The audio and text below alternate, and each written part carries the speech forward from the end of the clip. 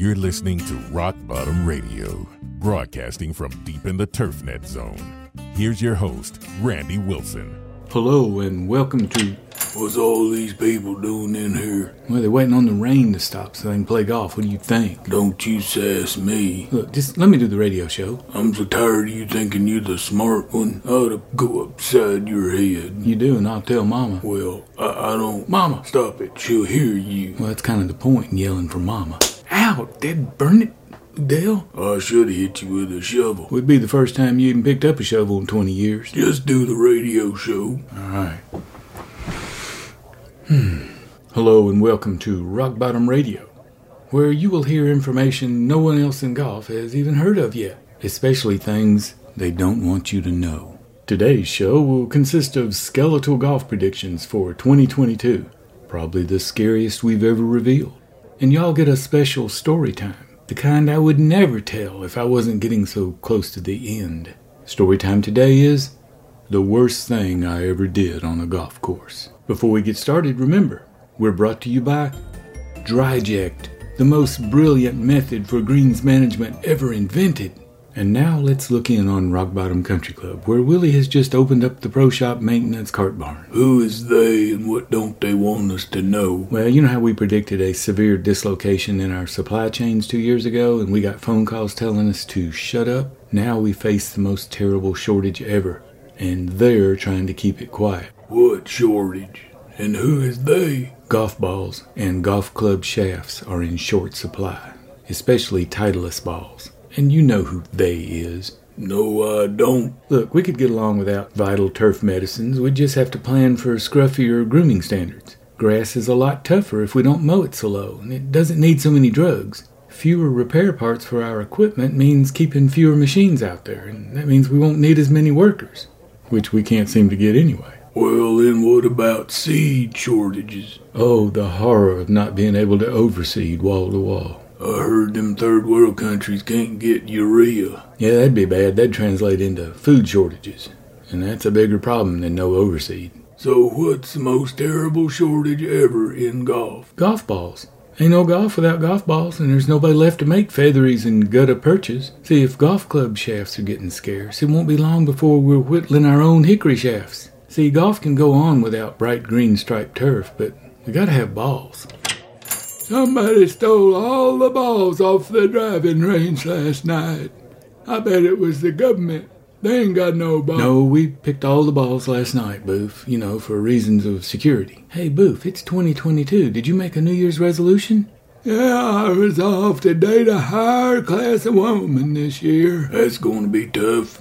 You gonna upgrade from them awful waffle waitresses, right pack of Jezebels over to the dance hall? You're just trying to distract me. Now explain why you picked all the range balls last night. Boof, when golfers discover they have no balls, they'll start stealing range balls and lake balls and, other people's balls. That means we have to keep ball hawks off our course. Just so you know, I've assigned Cletus to patrol the woods around the course and catch any ball-stealing ball hawks. Also, if we go back to homemade wooden shafts, the soft old balata balls will be in heavy demand, because the modern hardball will probably snap a hickory shaft right in two. Listen up, Rockbottom Radio audience. Start right now hoarding golf balls. Don't let golfers, friends, neighbors, looters, and bureaucrats steal your balls. Rockbottom Country Club? Uh-huh. Yep. Okay.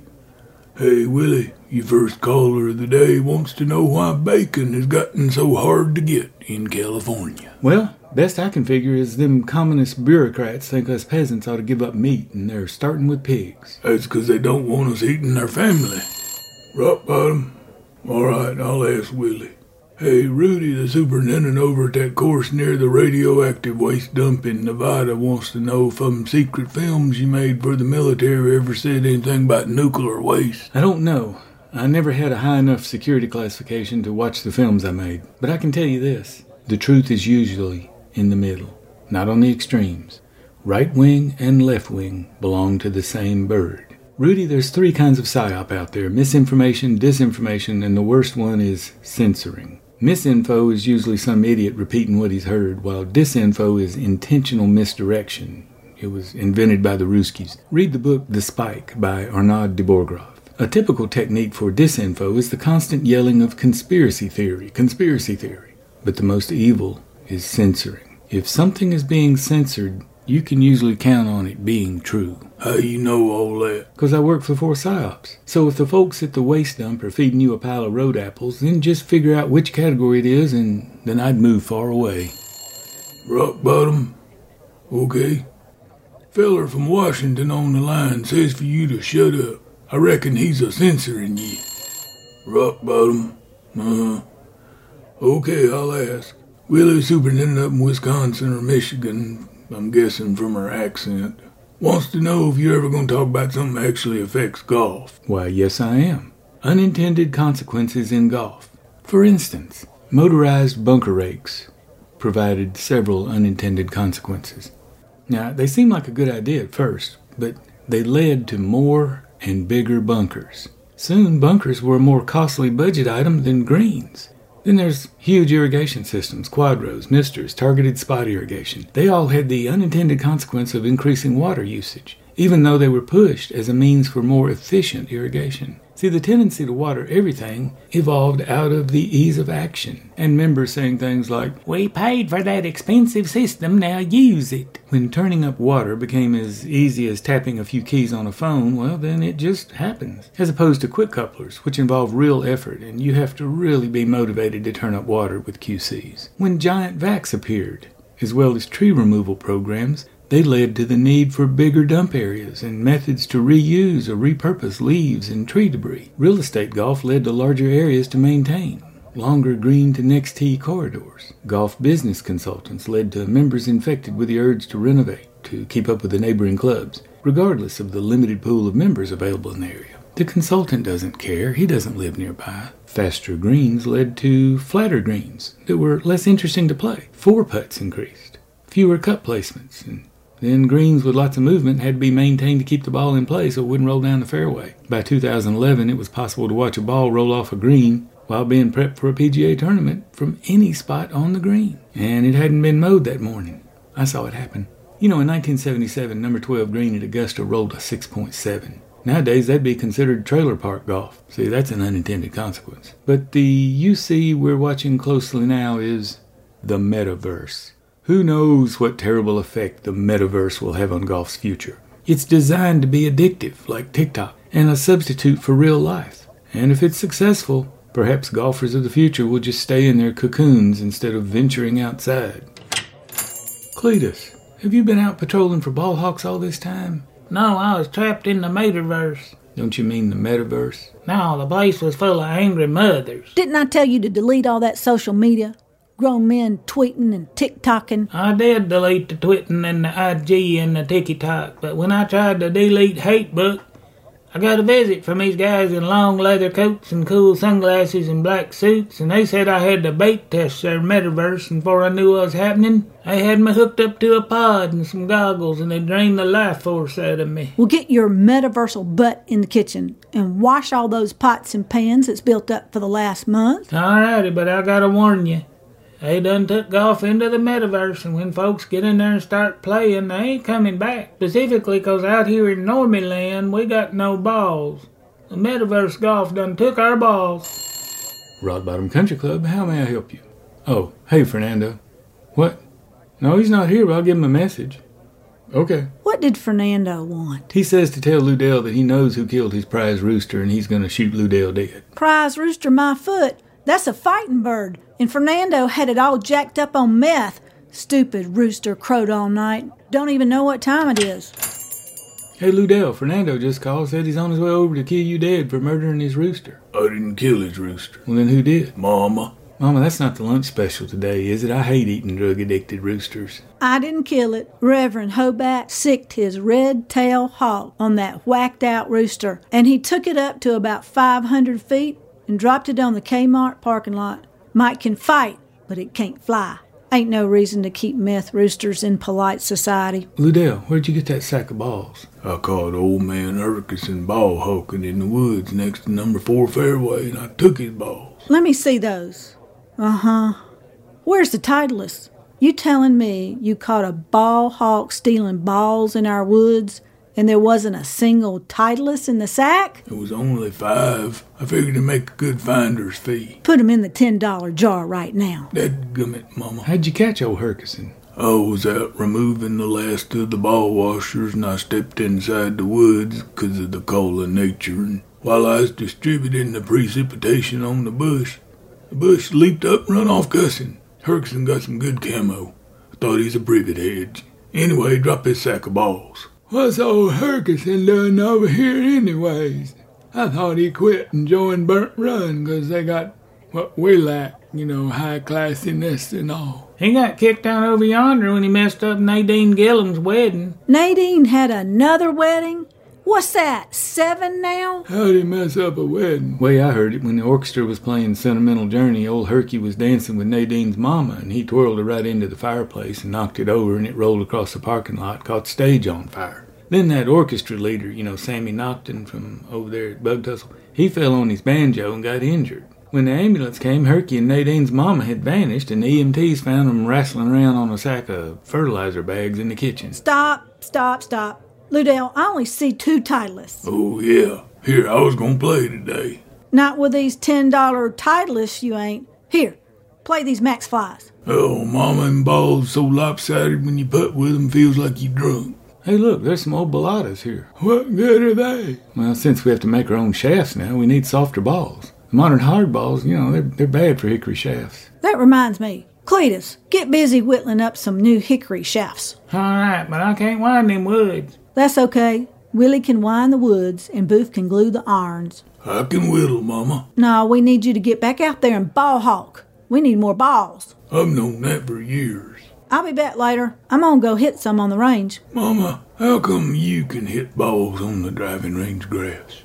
The rest of us have to hit off them mats. 'Cause if I hit off a mat sitting on concrete, Arthur comes to visit. Arthur who? Arthuritis. Shoot, Arthur done made himself home with me. I don't matter if I hit off grass, concrete, or a feather bed. Rockbottom. Yeah, I'll tell him. How was that superintendent in San Francisco? He says to tell Willie to hurry up and get to Storytime, 'cause we don't need no more bad news. I reckon so, him living out yonder and all. It's story time. Today's story is about electric cars and the most terrible thing I ever did on a golf course. Folks, I'm just not sure about this push to drive electric cars. Maybe the grid will handle everybody charging up the cars all the time. I don't know. The experts say it'll be fine.